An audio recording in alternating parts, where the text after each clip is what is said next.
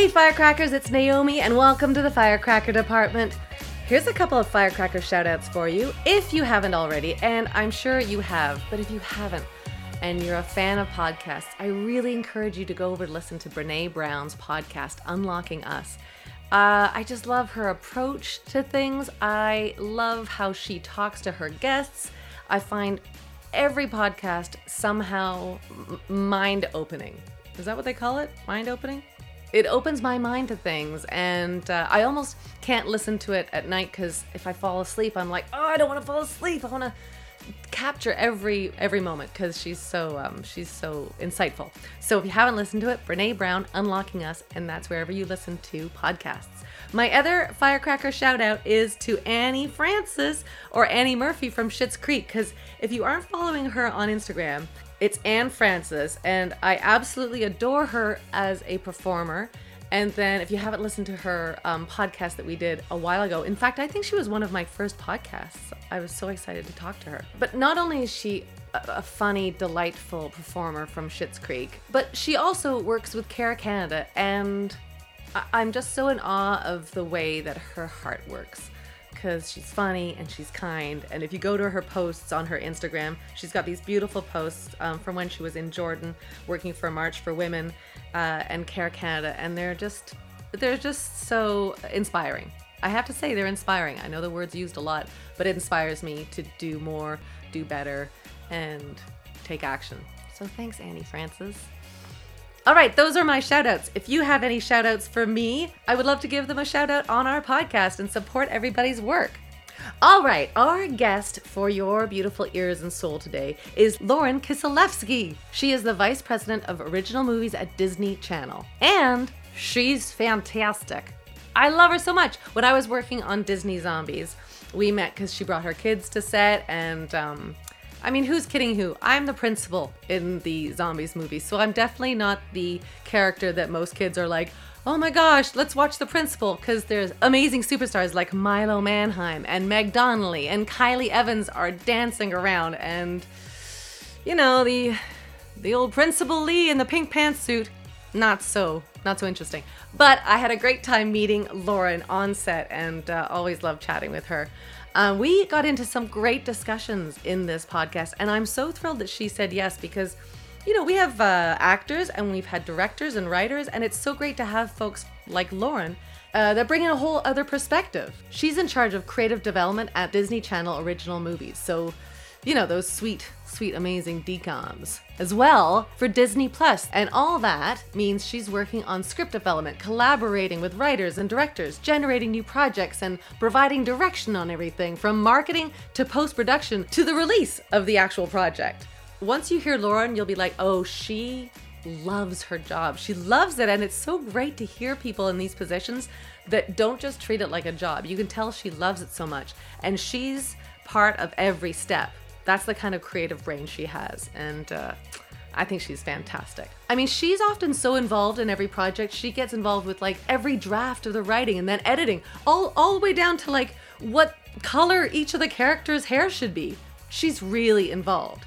She's worked in executive positions for a few years, and she's worked with, you know, folks like Ashton Kutcher and Reese Witherspoon. She's just a self-professed preparer, a musical theater lover and nerd. She's a mother, a writer, she's an executive, and she's just got so much soul.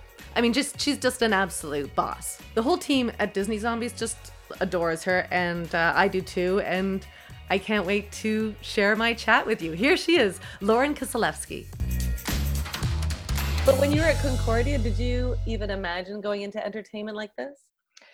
Well, I was in communication studies and also liberal arts. So storytelling was always my passion. I was a huge reader. That was always what I loved to do. And so I knew I wanted to be in media of some sort. I certainly didn't know that there was a job that you could be a development executive. Right. Yeah. Like I had no idea what that was. But I worked in, I was, in hindsight now, I realize I've always been me. So I was a double major and I worked in radio the whole time I was in college. Right. So I would, and I was a double major in two pretty challenging programs. Liberal arts was the best thing I've ever done for myself. Just Really? What was it about liberal arts absolutely that gave you the two things? So the Concordia program in particular is really special. So it's this tiny program where they kind of handpick the students, and it's a really interesting mix. They really were very, very thoughtful about people with very different life experiences. And then the program itself is a pretty traditional Great Books program, but it's small with these wonderful producers. So you sort of read and learn how to think about art and literature and just life.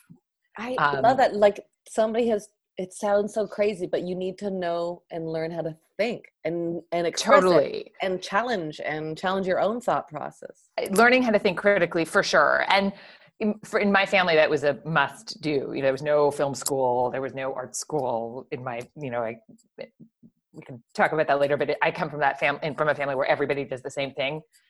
Everybody in my family is an academic. Right. I'm the only one at the Passover table without a PhD by a lot.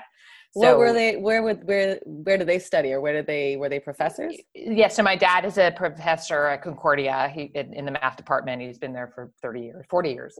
My mom wasn't a professor, but she was a speech therapist, and she taught in the speech department. My sister is a philosophy of law professor. Yes. My cousins are all English professors married to English. I mean, wow, you're like the black sheep.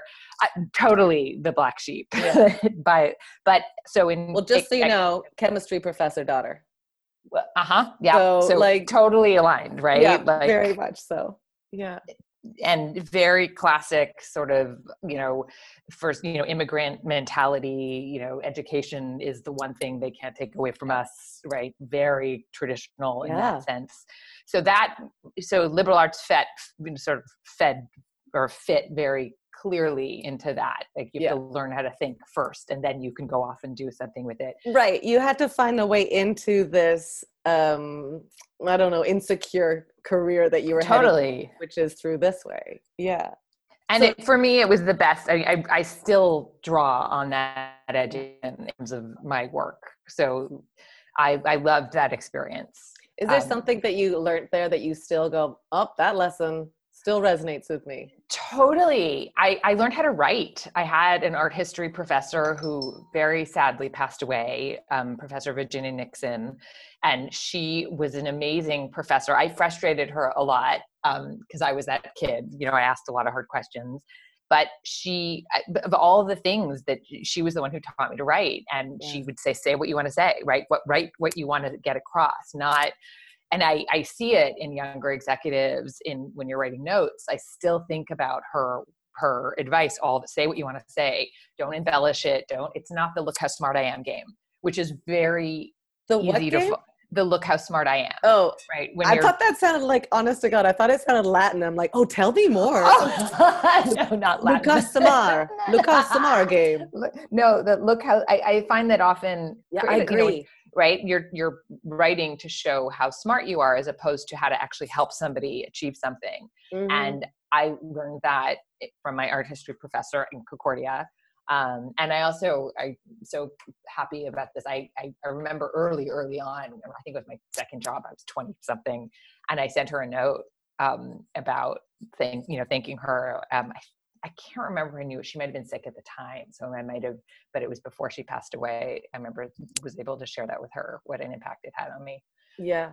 Yeah. It's so true. And especially with notes, like you don't even think about that being a useful skill in your position, like as a writer of notes, but like notes are so valuable. And if you get too many as an artist from production or networks, it's overwhelming. So you have to be real careful and pay attention to the details that I know you do. Well, I mean, notes are my thing. That, that is the bedrock of what I do. It is, I think, now to your point about thinking you just get plopped into the job, which is so funny to think about. But it's so not true. Yeah. No. Easy. But that's, and I say this a lot now that I've spent the last year and a half training a team, which is newer for me, but so I've had a lot of opportunity to think about what works for me and how to try to impart that on new people, with also obviously benefiting from their skills and how they think. But as network executives we can talk about that later, but I have a very weird job just by virtue of making television movies for kids at a network, right? It's just a weird job. So we're often, the creative executives are often the ones that are with the project the longest. Just, from let's make a movie about singing zombies all the way through marketing. Right. So our job is to know the story better than anybody, to really be inside of it and know. So to your point about writing notes, that's the key. Even when you're dealing with the Pantone of a hair color of a wig. I read that that's how detail oriented you are, which I think you have to be, but I don't think people in your position always are. I think they get so busy, and I'm not like, there's no blame on anything, because I think they get so busy and so pulled in so many different ways that it's hard to be pay that much attention to details, but you do. Again, so I've been at Disney now, it'll be 10 years in November. I read that. I was going to say happy anniversary. That's crazy. The fact that I've done anything for 10 years still blows my mind. Yeah. Right. Like I just, I still think I'm 16. I know. Do you feel like at some point they're going to knock on your office door going, oh, I'm sorry, this is your parents' office. You're really glad to be here. I love visiting my friends at their offices, because I feel like, I don't know, for me, I feel like we're always like playing make-believe when we're in an office. Totally. You guys want to go Xerox something? What do you want to do? That's maybe my idea of a good time. Yeah, facts. What were you writing when you were in Concordia? What kind of stuff were you writing? Oh, papers. Yeah. Lots and lots of analysis. Literary criticism, a lot. I think I had a paper about Middlemarch and Dostoevsky, the unreliable narrator. I'm a big fan of the unreliable narrator. Yeah, no. Funny, it's by my bedstand. I just put it down. Oh my God. For a moment, because I just wanted to talk to you. No, my brother's a published poet, and so I have that also in my theme somewhere. Because that's not easy, poetry. My God. Wow. So, but then so when you started going, I like musical theater. Oh no, I really like musical theater. Were your folks like? Yes, totally. I mean, literally we have an expression in my family, at least you're not dancing. Like that's not in my, and so I did it. So again, I was although it's a funny thing. So my whole family loves theater. We went to theater. But it's different when you love it or when it's your job. And in hindsight, I think how did they not realize that they were teaching me how to do, they really did instill a love of it. And so I was terrible, really, please, but I like to offer often, I went to Jewish high school because I grew up in Montreal. And in 7th grade, we did The Wiz. So you think my Jew, not The Wizard of Oz, The Wiz. I know the difference. Right, yes. Don't you worry. I know. When you think of, and I was a dancing Yellow Brick Road, right here, right? Which Emerald Forest over here. So my job was seeing how long I could keep my hands up without starting to shake. That was my skill. So I always, and my group of girlfriends that I'm still close with today were my girlfriends that sort of, they get upset when I say this, and not all of them were in the play, but it was sort of the group of us that were around the play.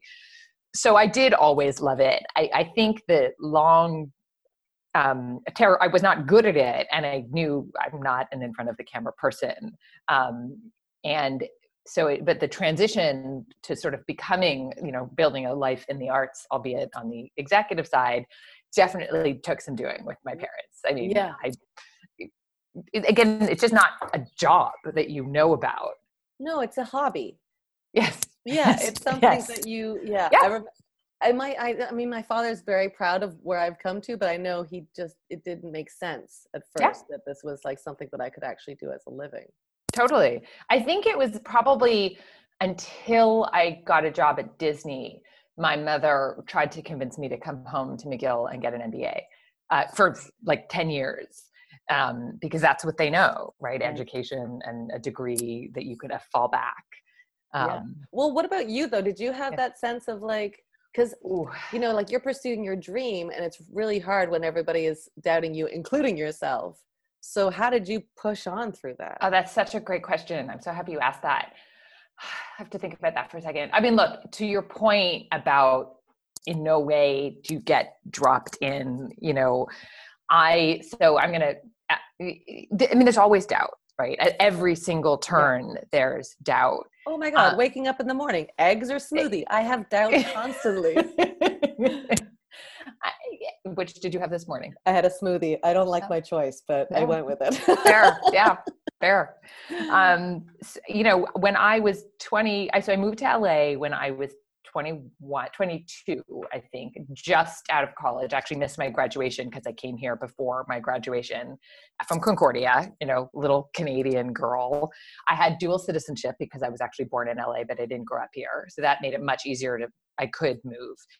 And I'd worked in commercial radio the whole time I was in university. So I figured I had for anybody starting at the bottom, I had as good a resume as anybody. To your point about confidence and insecurity. And what I didn't know was that there was an entire system of sort of American internships and connections. And had I known that, I don't know if I would have gotten on the plane, right? Like, so sort of what I didn't know.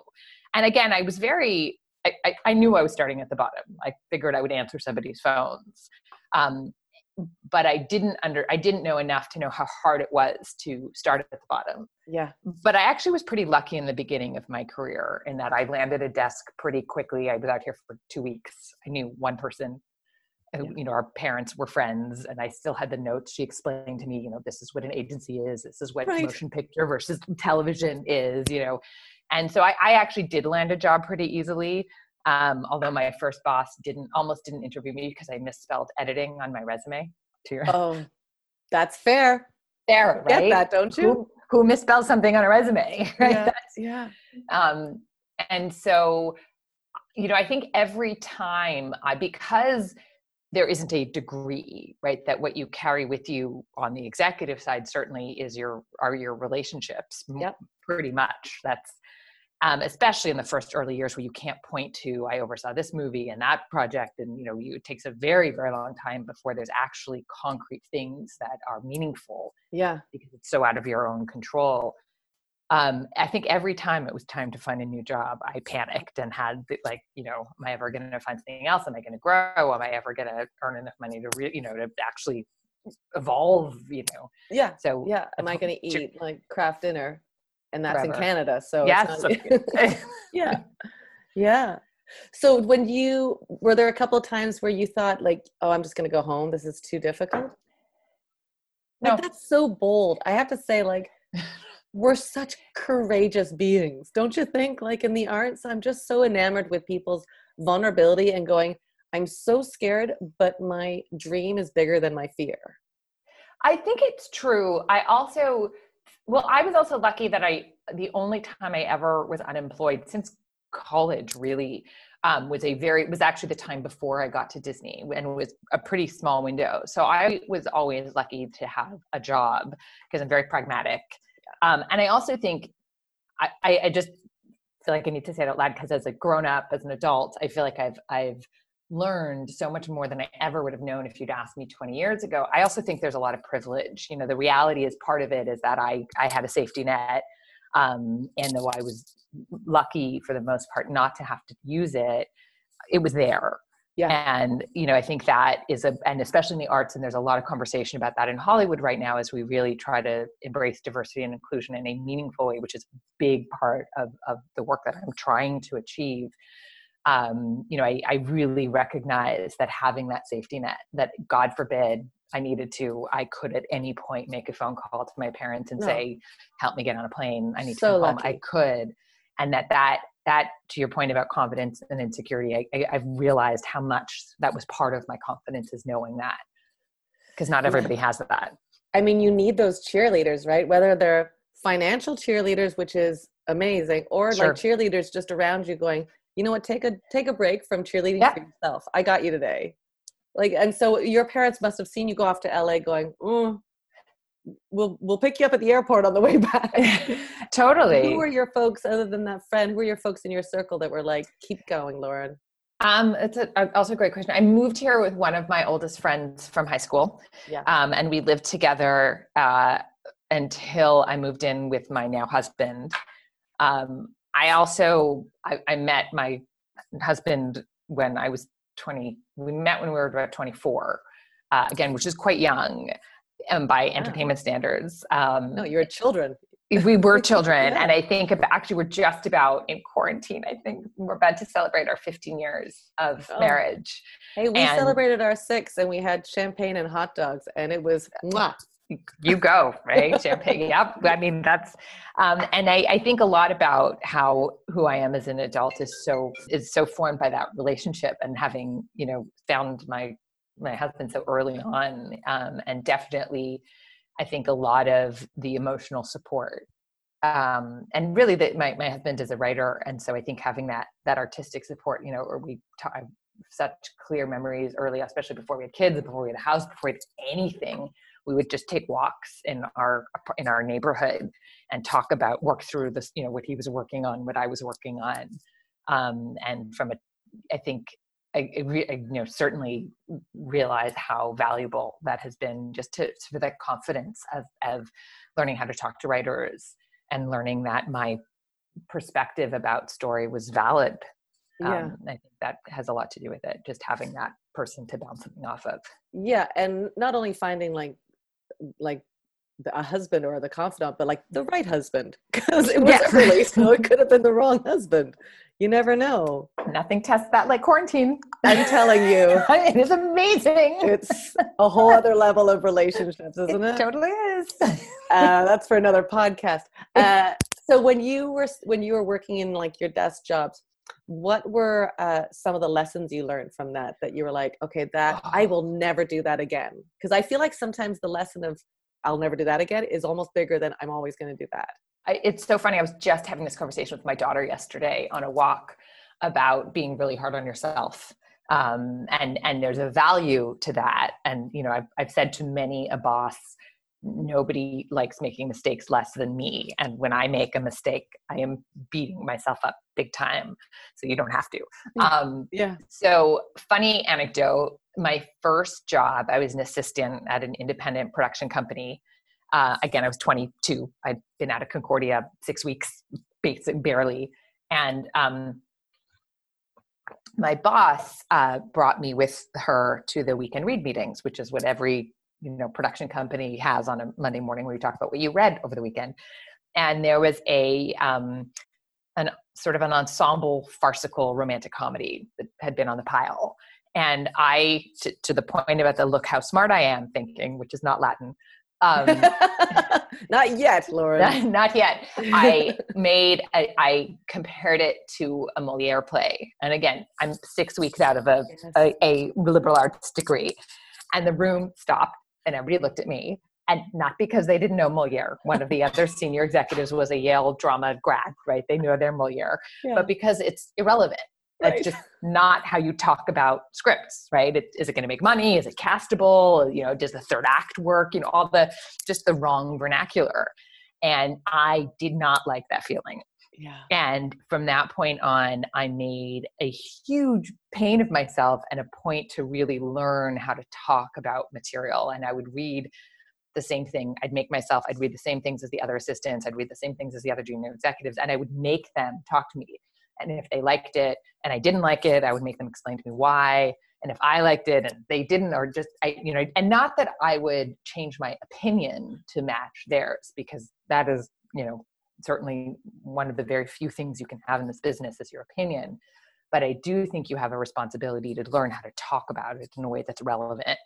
So that was a huge, I remember it was 20 years ago and I remember that moment. Buddy. Right? The head whip.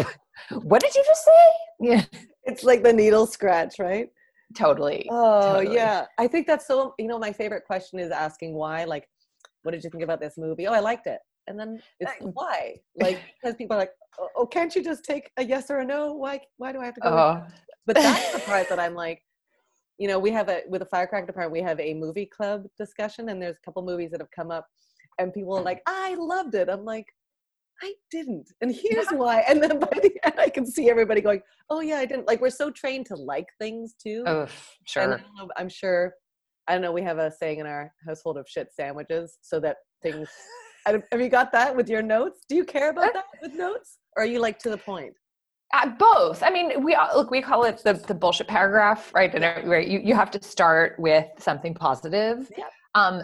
My rule about and look, I get notes all the time, right? I work in a big corporation, I have a million bosses. Yeah. So, and I'm usually so deeply attached to the product. So Yeah. it's hard for me, but my rule about notes is, and this is again, to your point, like, I mean, this is like my entire mantra for my job is, it's very easy to say why something's not working, right? Like that's something almost anybody can do, especially if you're remotely adjacent to the business. I think that's our job, is to say how to fix it, not to tell writers what to do. But Yes. if you cannot point to a constructive solution, they're not notes. If a writer can't finish reading the document and say, okay, I know what to do, then we have not done our job, and you don't get a seat at the table, in my opinion. Unless you can say, here's the kind of thing you need to think about. Yeah. And I mean, that is like 90% of my job. So I'm a big believer, and that is, again, a lesson that I've had to learn really hard, and goes back to my Concordia days, right? Like learn how to think about story, and learn how to communicate it effectively. And that was from that professor that taught you that kind of like, if you're challenging something, offer solutions, offer alternatives. That professor, I think, was really just more about being concise and to the point. I think learning to be solution oriented, I think that's like a 20-year path, right? Yeah. Like I think I've learned that and so much of it, how I ended up at Disney Channel, well, that's a slightly different story, but part of it was because I was a movie executive, and I'd always been a feature executive until I got to Disney. And I still think, the weirdest thing about my job is that I make movies, but at a network, so everything is an inherent clash of cultures from the very beginning. Yeah. But part of it is that I was a sort of a mid-level movie executive, and I could write a mean set of notes, and I could make you some lists, but I'd never made anything, which is very common, right, in movies, because it takes forever, and you have a job, and then you lose the deal, and you get another, you don't make anything. And I thought, like, that's not going to last, right? Like that's not a good look for longevity. And I'm very pragmatic. And so when I heard about this job at Disney Channel, original movies, first of all, I said, what's that? I'd seen High School Musical. That's it. I didn't know anything about the business. But I started doing some research as I'm a preparer. And I was like, wait, it's like movies, but at a network with a television schedule. So we'll actually make things. And then I got the job, and I started working, blah, blah, blah. And then, every time, to your point about being solution oriented, when I first started getting movies made, it made me an infinitely better development executive. Yeah, because we need to see the results. Yeah. And as artists, it's so often that the results just float away. So we need to see that. Totally. Yeah. I mean, yes, results is a whole other, that's why I garden, and that's why I cook, because otherwise I don't get to see a result ever. 100%. 100%. I know. I know so many artists that are gardeners, because we need to see things flourish. Yeah, totally. Yeah, totally. It's my garden is my favorite place ever. Yeah.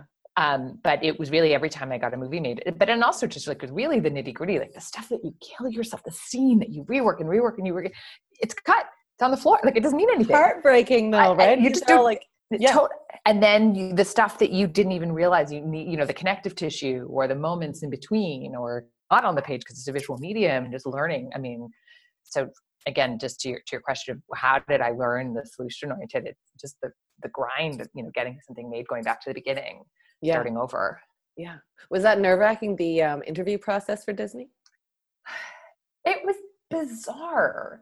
Just because it's so, again, everything, I've only ever gotten jobs from relationships in this business, right? Somebody calls you, there's a job zones, and then you do the thing. Who do I know that works there?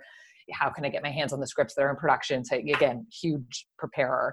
Yeah. And I couldn't get an interview. They sent in my resume, and I couldn't get an interview, like an actual. And then some random agent that I didn't know very well connected me to who ended up being my colleague. She doesn't work at the company anymore, but she's still a really good friend. And she said, you guys should just have lunch. You'd like each other. We were both young moms. My daughter at the time was 18 months, and she had a baby, and we just had lunch and just instant friendship, instant, recognizing another soul, just trying to be a human in this business and a mom and figure it out. And she really advocated for me and then taught me how to do my job and just, became such a champion and a friend. Yeah. That just like that whole thing about burning bridges, right? It really is like, it's never going to serve you. Even if somebody has like treated you really badly, if you can rise above, because you just don't know. You just don't know in this business. Yeah. Every person, my first, the woman who almost didn't interview me because I misspelled editing on my resume, produced a movie for us at Disney Channel. It was one of the first movies I ever got into production, How to Build a Better Boy, 15 years later after I answered her phone when I was 22. So it always comes back. Good, bad, right? It's a super important lesson. And were you so thrilled when like the work that you were doing started going into musical world? Huge. I mean, I really do. It's funny, if you had asked me when I was 19 or whatever, any age, like what I wanted to do, I would have never said kids TV movies. I didn't know. Weren't you going to go into early childhood education, or was that like a mother quote? Yeah, at some point I remember, I always loved kids. I was a huge babysitter. I always knew I wanted to have kids. I remember going to guidance counselors at some point and talking about early childhood education. I used to volunteer at kindergarten classes, and my mom was at the hospital. My mom worked. I used to volunteer at their childcare center. So I definitely, I thought, or psychology. But again, I had the very, very strong imperative to do something very academic. So again, I sort of, those were the only options that were presented to me and from my personal, family life. So again, I always loved kids, but I never would have thought that this job, right, would be the combination. But in hindsight, oh my God, the musicals are amazing. I mean, there's just nothing like There's nothing like it. There's nothing like it. I remember having like people question my family question why I go into theater. And then I saw like a musical in London. I saw Buddy Holly, which isn't like the best musical, but it was enough to get people dancing. And I was like, that's enough. Like if people are just dancing on their feet, that's actually like a really good purpose in life. I didn't go into music theater, but yeah.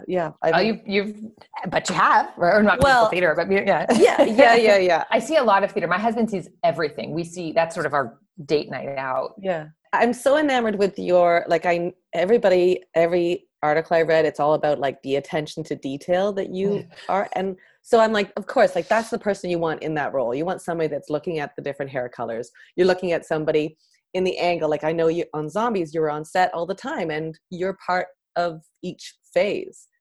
But like, how do you maintain that? Because that's a really hard thing to keep up with, and something's going to give. I mean, that's another great question. And well, first of all, I really, I think the president of my network once said to me that there's always a finite amount of resources, like time, money, and yourself, right? Work, effort, people. And 90% of the job is prioritizing, right? Understanding what is worth it. And I do that, I think we don't, as a culture, value that as a skill, prioritizing, and we don't practice it. And certainly as a working mother, that's all I do. My brain constantly, right? So who's going to the doctor's appointment, and there's this thing at school, and it's the same time as the meeting. But if I miss it this time, but I've already seen it, and do I have to be in that meeting, or do I have to send? You're constant. Like I feel like my brain's like like a puzzle. Tetris. And where I think we don't, and what's super important to me to say, so I'm really thrilled you asked me that question, is that thing that you do in your brain is practice for my job, because it's the learning how to prioritize on, like I've been in the situation where I had a producer call me from Puerto Rico on set shooting when everything's fine, right? The clock is ticking, the money is spending, saying, hey, look, we're not going to make our day if we have to drop the scene, and you have to approve it now. And you've seen all the dailies because I know you're a prepared executive, and you know that through line's not working and that we're not going to use it anyway. So can we cut it? And again, it wasn't 100% up to me. My job is then to present a big hierarchical organization, but my job is to say, here's the situation, here's what I think we should do and why. And had I not practiced the prioritizing skill all the time of what we don't consider a skill, I could have frozen in that moment. Right. But it's because I'm so used to sort of thinking through and constantly prioritizing that when those moments come at work, you're ready. And I think certainly, I mean, not to disparage our lovely male counterparts, but as women, we do that. We negotiate everything. And it's been incredibly rewarding to get to apply that in my work, and all those middle of the night thinking and the brain's going, that's important. I mean, it'd be nice to sleep, but so to your question, how do you do it? First of all, you don't do everything, right? Like you have to learn what's a must have and what's a nice to have, and we talk about that all the time. Two, I work with an incredible team of people, both in terms of my team of executives, my partners, Paul Hone, the director of Zombies, the producers, I have lots of network of people to help work through those problems. And I mean, and also, and it's not always like that. We're not always in production, right? When you're in production, that 35 days is when everything's on fire, because it's expensive. The hour you're doing with kid hours, you're fighting the clock. Yeah. You're sort of capturing what you need. And I think what has helped more than anything is expertise at this point. That's one of the nice things of being able to, at this point in my career, to say I've overseen 11 movies, soup to nuts. Like really soup to nuts. Yeah. And it again, it's taken me some time to recognize that about myself, that I can walk up to a filmmaker and say, trust me, you're not going to need it, or you are going to need it, right? I've been here before. And there's a value in just the longevity, right? Like I've been through it before, and I have faith in you. And I know that you may not think you have it, but you do, or whatever it is. And it's been fun to get to see that, because that confidence is not something that come by naturally. Oh, I love that answer so much, because I think but it's so true. And when those times where you're faced with really hard decisions, if you can look at it as a training, I think it's so much better than going, This is knocking me. Like if I got a phone call of somebody saying, can we cut this scene? I'd be like, oh God. But then truthfully, hopefully I'd have the training to get me to that point at that moment. But yeah, so important.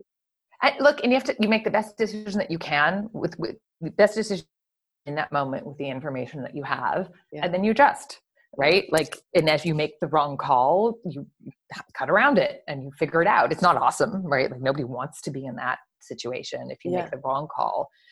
Hopefully you don't make the wrong call too often, or else you likely won't be in that role anymore. That's right. But if you're still in the role, right? Like, like that's hard to recognize as well, that we all make mistakes, and hopefully not too many mistakes, as you said. But I noticed also in that like juggling exercise that you were doing, where's the part of Lauren? Like, where do you fit into that piece? Like, are you able? Because I know, like, gosh, self-care is a word that are sure.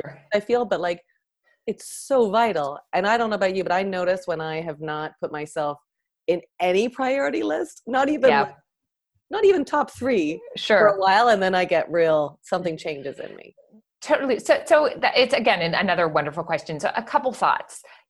Something, and again, I think as we've been taking so many walks, and I'm sure because I was ruminating on this conversation, so just sort of thinking things through. I was also just having this conversation with my daughter.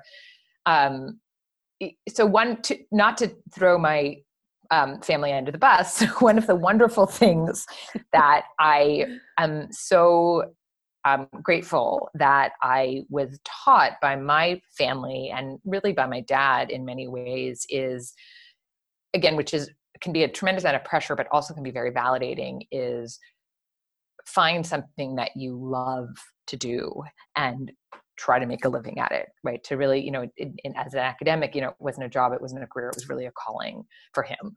And so I think for me, the self-care is a couple things. I do love what I do sincerely. And that helps certainly. I'm lucky enough, I think, that I at least have 2 modes. So even though juggling work and family is not easy, at least it's not always one. Right? Like I think about, for me, that is a lifesaver when I'm not 100%, when my brain isn't in work mode, often it's in family mode. So at least it's not just one mode. And I've worked with people that don't have that separation. So that allows me a little bit of recharging. I know it's a massive cliche, but it's very true for me. I have learned, especially as I age, exercise for me is in terms of the mental health, the endorphins. I mean, especially the older I get, it is a huge part of my own mental health. I'm just a big believer in the connect, whatever happens in your brain when you're doing whatever it is that you do. And my garden, I mean, just outside. I live in Southern California. I live in the Valley. So we have big plots of sun, growing something, putting a seed in, or I don't do very well with seeds. It's huge. Yeah. Watching it grow. It's beautiful. It really, I genuinely, I find like physical beauty in the plants, sense of accomplishment when you get a tomato. Oh my gosh. Yeah. And you eat something that you've grown. Like it is something that actually you can put effort into it and you'll get results. Yeah. Whereas like your world is like, you're going to put a lot of effort and it may not go. Yeah. Or that seed might get cut or. Yeah. Yeah, totally. So it's very, it is also, and this is another funny thing, my sister has helped me with this a lot. It also helps you learn how to fail. I mean, sometimes because in gardening and in cooking, like often you put all that and it just like, right? Like you work and that one tomato you watch and then the squirrel comes and eats it, right? The day that and that has happened to me so many times. I love that. What you just said about learning how to fail. And I don't think that is something we talk about. I am very mindful of it because that has been such a hard journey for me as I often say, like the worst thing you can tell a young woman is how much potential she has. Cause like when is the time that potential is supposed to deliver? Like what's the age, when you have to cash that all in, right? Right. Some, at some point it's not about potential. It's about, and I'm a pretty competent person and I've learned. Well, I would say very. I don't think pretty. I think very. Give yourself. Thank you. But it's also because I pick things I do things that I know that I'm going to be good at. Right. Because I don't like to feel uncomfortable. I don't like that feeling of, and I've had to learn that again, especially as a parent, the value of doing things that are hard for you. And it's hard. Like that's definitely something. Oh God. Yeah. Like this whole coronavirus thing has made me into like a risk taker like I've never been. Wow. Like things like even like learning technology, like that's outside of my comfort zone. Oh God. Oh my God. What's the last thing that you did that you were like, I may fail, but I'm still going to do it? Well, I don't do that a lot, to be totally honest. I don't like it. Like I know, and I say this a lot. I say like, if it was a Disney Channel version of my life, I would if it was a 3-act structure with a beginning, middle, and end, I would force myself to do something specific and fail and then learn about, and then like I'd go cliff diving or like all sorts of stuff. But but you know what? I'm in my 40s. I don't have to do that. You don't have that need. Like some people go, I need to risk because I do improv. So that for me is a level of risk that I'll always have. But I think there is a level of security of going, oh no, this is comfortable. Why do I need to take off this comfortable security coat? I mean, I think it's both. To your point, like I'm definitely not afraid of, I got on a plane at 20 something and moved to another country and said, hey, I'm going to figure this out. Right. Yeah. I've taken a lot of leaps. So recently, for example, I had a speaking opportunity and a Disney public speaking is something that they encourage it's important the higher you go, and I'm growing my own career. And so I specifically wanted to do, I wrote a 25-minute presentation. I did a deck. I don't like decks. Oh, I bet your speech would be amazing. I bet you'd be just everything. Tell me how it went. It was sort of at the end of the day, and it wasn't like I certainly over prepared. I made a bigger deal out of it than it was, but I did that for me because I really wanted to know that that was something I could do, that I could get up on stage in front of somewhere between 50 and 200. It was hard to tell people people and talk. Cause I talk a lot clearly, but a lot of it's one-on-one. As I said, I'm not comfortable in front of the camera. I'm not I'm a spotlight in a small group. I can speak my mind in a meeting. But on a larger scale, to that fear of saying something stupid or saying the wrong thing and is real. So I really wanted to have that experience. So I did a panel at AFM, made sure I knew what I wanted to say, had some slides, that was the whole thing. So I don't not do it, but I also am not unrealistic. Like I'm not going to be a skydiver tomorrow and I don't need to do that. Yeah. No, thank you. No, thank you. That's a level of risk that I'm like, I want to risk like on stage where if I fall down, it's an imaginary fall down as opposed to I fall down and die. That doesn't interest me. But even that, like, I really have a tremendous amount of respect for that because, like, I wouldn't go up on stage without being prepared. That's, I think, why improv scares the hell out of me. Right, but that's that muscle, right? Like, I wouldn't go, hey, Lauren, let's get on stage tomorrow. right? We go like, let's do some classes. Let's get Sure. comfortable so that when you're ready to do it, it's actually something that you've built a muscle for. Yeah, fair. Yeah, no, that's a Like great point. It's a great way failure, to think about like it. prioritizing. But then there's also the discussion of like, self-sabotage. There's that book called The Art of War that talks about like when you're just almost at the victory, you sabotage yourself. I feel like there's no room for sabotaging yourself with you. I I'm not, it's true. I again, that's not my style. It's not that I have many failures and many insecurities. Don't get braggy on me. Yeah, yeah. But I mean, sometimes I choke for sure, right? I'm human. And sometimes you build and you have that moment and I'm like, I could have, I really could have, just, that's why usually it's when I don't prepare. Like if I walk in it, if I think I can wing it, even if it's something I've said a million times in that moment with that spotlight on, with the people looking at you. Those are definitely the moments that I don't do as well on, but I'm too pragmatic, and I know that and I'm a ruminator. So I know that the pain of knowing that I did it to myself, that's my worst. Yes. It's like when I fail because of me, it's so painful. It's so awful that I obviously, I mean, not like I try to avoid it because it hurts like that. Yeah. That guts me. Then how do you like look after yourself after that?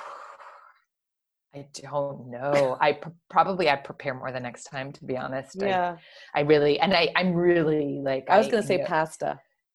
But yeah, ice cream. Are you ice cream? Ice cream. Like always ice cream. Maybe put ice cream on pasta because that might be a thing. I will. I'm going to Google as soon as we get off the phone. I rip myself apart pretty, like I turn it over and over and over and over. The good part of that is when I find the thing, like what was I thinking? Yeah. And then I find the thing, oh, okay, I get it. I was thinking it was going to go X. And therefore when smart. It went Y, now at least I can understand it. And next time I can see it, but sometimes shit just happens. Yeah. Right. Like that's the good side is if you can actually track it back to something, and then that sort of heals that like desperation of like, why?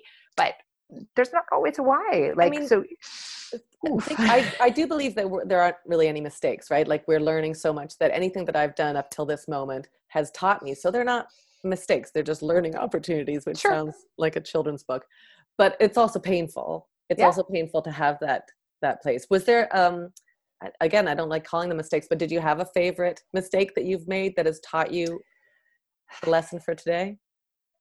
It's so funny. I heard you ask that question to somebody and I thought, ooh, I should have a good answer to that. Because it's such a great question. I don't think I'm gonna save myself and not torture myself, and I'm gonna go with the Moliere one. Yeah, even though that's a good one. Because it was so definitional. I'm sure there's been more with greater consequences. I don't need you to go back and do your thank you, because I to shove all this shit. Hurts. How was your discussion with Naomi? Well, it was good until she reminded me of all my stupid mistakes I've made. What do you want to be known for in your work? Ooh, that's a great question. I mean, I don't hate the attention to detail because it feels very true. I mean, I'm a writer's executive in my core, like that's what I care about. That's who I am. My relationship with my writers is probably I was going to say it was the most important thing to me until I became a boss. So I think that piece of really empowering, I mean, my favorite thing about what I do and what I think my strength is finding the thing that somebody's trying to say that they may not know that they're there yet and pulling it out of them. I mean, it's when's the last time that happened? Yesterday or Friday. I was, I mean, it's really what I do, right? Because like somebody goes, here's a bunch of ideas and you go zip, zip, zip. This is the nugget. Usually, or in a script, right? For me, that's you don't know that that's your thing, but look, when you had that person say that thing, that's what you were thinking. And they're like, or they're like, oh, that's such a good idea. I'm like, that's your idea. Not that I don't take credit. I'm happy to take credit, but you said it, you just didn't quite know it. Then you shape it and you find it and you help refine that. I mean, I could do that all day. I really enjoy that. It's so that, to go back to my dad's teaching about, if you're lucky enough to make a living at doing something you love. I mean, but I've been learning, which is, I think something else that's super interesting to talk about for women. I've been learning how to be a boss or a leader this past 18 months since I've been in charge of a department and hiring people and trying to figure out how to, because Disney is a very results oriented company. And I was put in this position because of the results. So, and it's a very subjective business because it's creative.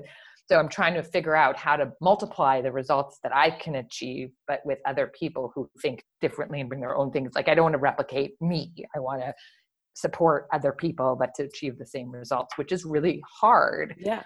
And I'm sort of just starting to experience the joy of getting to see other people that I've trained and supported succeed on their own merit. What were the steps? Like, what were things that you were like, first of all, you just got this education from the ether of how to do this. You just like went into your heart and thought, how do I need to lead?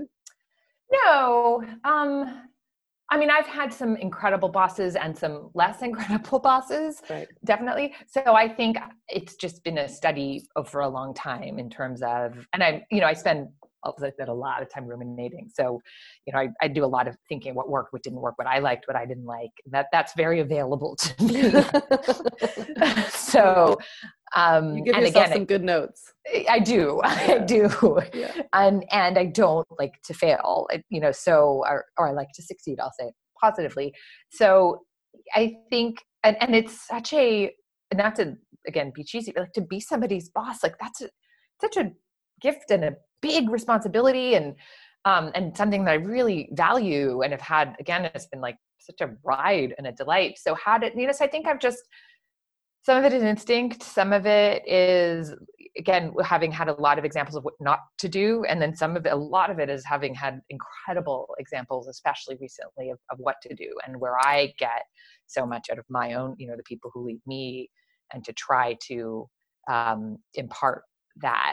And it's different depending on the person, right? People come in with what they contribute. And again, the Walt Disney Company is such a specific company, very hierarchical. I read Bob Iger's book recently, and there was sort of a description of the kind of person that tends to do well at the company. And I was like, oh my God, I would never that's me. Like, I don't know that. I would never have. So, a lot of it is just about navigating and again, and at almost 10 years at the company, I'm not like, people work there for a very, very long time. Yeah. That's a big hallmark of the company. But you're learning too, right? Like, to recognize totally the learning curve as a boss, as that being your title. And even what you just said of like recognizing you don't want carbon copies of yourself. Like, that's, I feel like huge recognition, as opposed to somebody who comes in just wants clones. I mean, it's a creative business, right? Yeah. And it has been, I mean, again, it has been a total joy to learn from other people and to really, to see a creative problem and I have to work on it. Like, cause as I've learned about, I'm an air filler. Like, I don't, I like to jump in, not because I don't have faith in other people, but because I want it done and because it's uncomfortable. Right. Yep.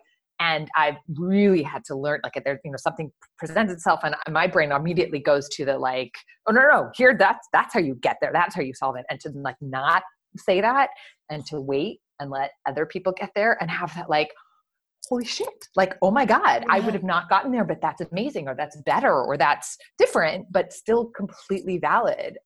It's a total delight and new for me, right? It's really been such an incredible experience. I have to say, when I found out you'd been at Disney for 10 years, I was shocked. I was shocked because the joy that you have in your job. Maybe that's Disney because they keep things like playful, but there's like, just seeing you, how you approached even working with you through Zombies, it's just been joyful and playful and curious. Like, I don't see that you're like, another one done. I mean, look, there are days, there are definitely days, but the making is, and our interaction has also come at the fun part, right? Like, the making is I don't the good see part. The boardroom meetings.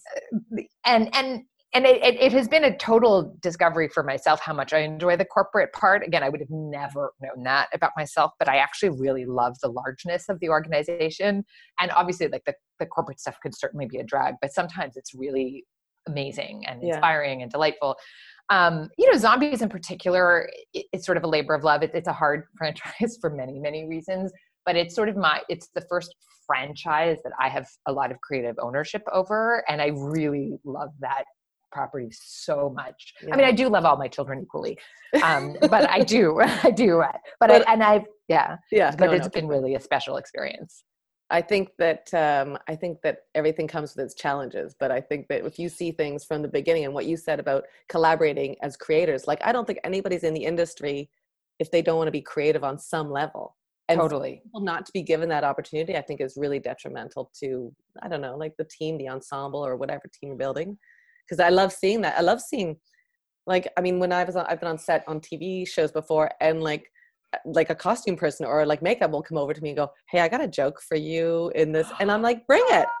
I love that. I don't think that's overstepping anything, or they'll go, or like, "I really like that take," or I just think that's the way we should be working, because everybody's got their opinion, and if you I don't know, handcuff it, that's a problem, I think. Totally. And I, I've had some incredibly challenging productions, many for very different reasons, right? It's hard. It's hard. Sure. You're spending that much money. The days are short, kid hours, it's just hard. And when I remember the first couple moments where faced with like a really challenging problem, getting kind of the brain trust together and everybody using their incredible expertise. And I mean like the props guy and the production designer, we can just design it this way, and the costume, and really solving a very complex challenge by bringing everybody at their best. And that really, those moments were for sure the moments where I realized, oh, that's the kind of leader I want to be. And it helps me do my job better. Again, this is not out of the goodness of my heart. This is really about, and I love when those things align, right? Like, oh, that's what helps, right? If my job as a network executive is to create an environment where everybody knows what movie they're making, which is not obvious, right? Like where you really deeply have that clear direction and you empower everybody to bring their best work. That's when you don't have that much to do. Like I get to step away and just sometimes shape and say, like, you guys talk to each other and you fix it. Yeah. And that's amazing when that happens. It's really a total joy. Yeah. It's just navigation. I love that. I'm going to wrap this up with a couple of rapid fire questions. And when I say rapid fire, take your time. There's no hurry. Okay. 2 words to describe yourself presently. At home. Is that 2? Nope. That's fine. You can use at home. I'll allow it. Okay. If your life was a movie, what would have been the climax of the movie so far? Having my children. That's 2 climaxes, but for me, that's both of them. What's the book that you know that you need to write in your lifetime? Raising Eliza. That's my daughter. That has been a tremendous challenge in education. Oh, I love that. I also love that name so much. It's one of my favorites. What's something that people don't know about you? That's such a good question. I mean, I think about myself that I'm pretty open, but that's probably not true. Probably how deliberate and intentional I can be. I think I try to present as less that, but it's probably not true. I love it. If there's a problem in front of you, what's the first step for you in getting through that problem? Breaking it apart, really analyzing the pros and cons and how do I fix it, which I've learned is not everybody's style, which is boggling to me. What do other people, that just seems not natural. But my sister, who I'm very close with, was going through something very challenging recently, and my brain went into problems. Okay, how can I break it apart? I can fix this. I can do this. What can I do from here? And she said, I don't want to fix it. I just want to be mad. Yeah. And it was very clear, and she knew, and I couldn't, I just couldn't understand. I love that just as much though, but that might've been the first step.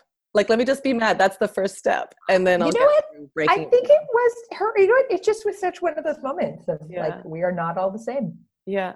I love it. My final question is, what advice would you have given to your younger self? Show up and be prepared always. I mean, that has been, I think, the cornerstone. And sweat the small stuff a little less. Yeah. Just, have a little bit, it'll work out. Yeah. Oh, I love speaking to you so much. I could talk to you for another hour. It's so delightful. And you have said things that have changed my day today. It's really, really great insight. Thank you. Well, thank you for inviting me, and thank you for listening. And thank you for giving me this opportunity to stop and think. I really appreciate it.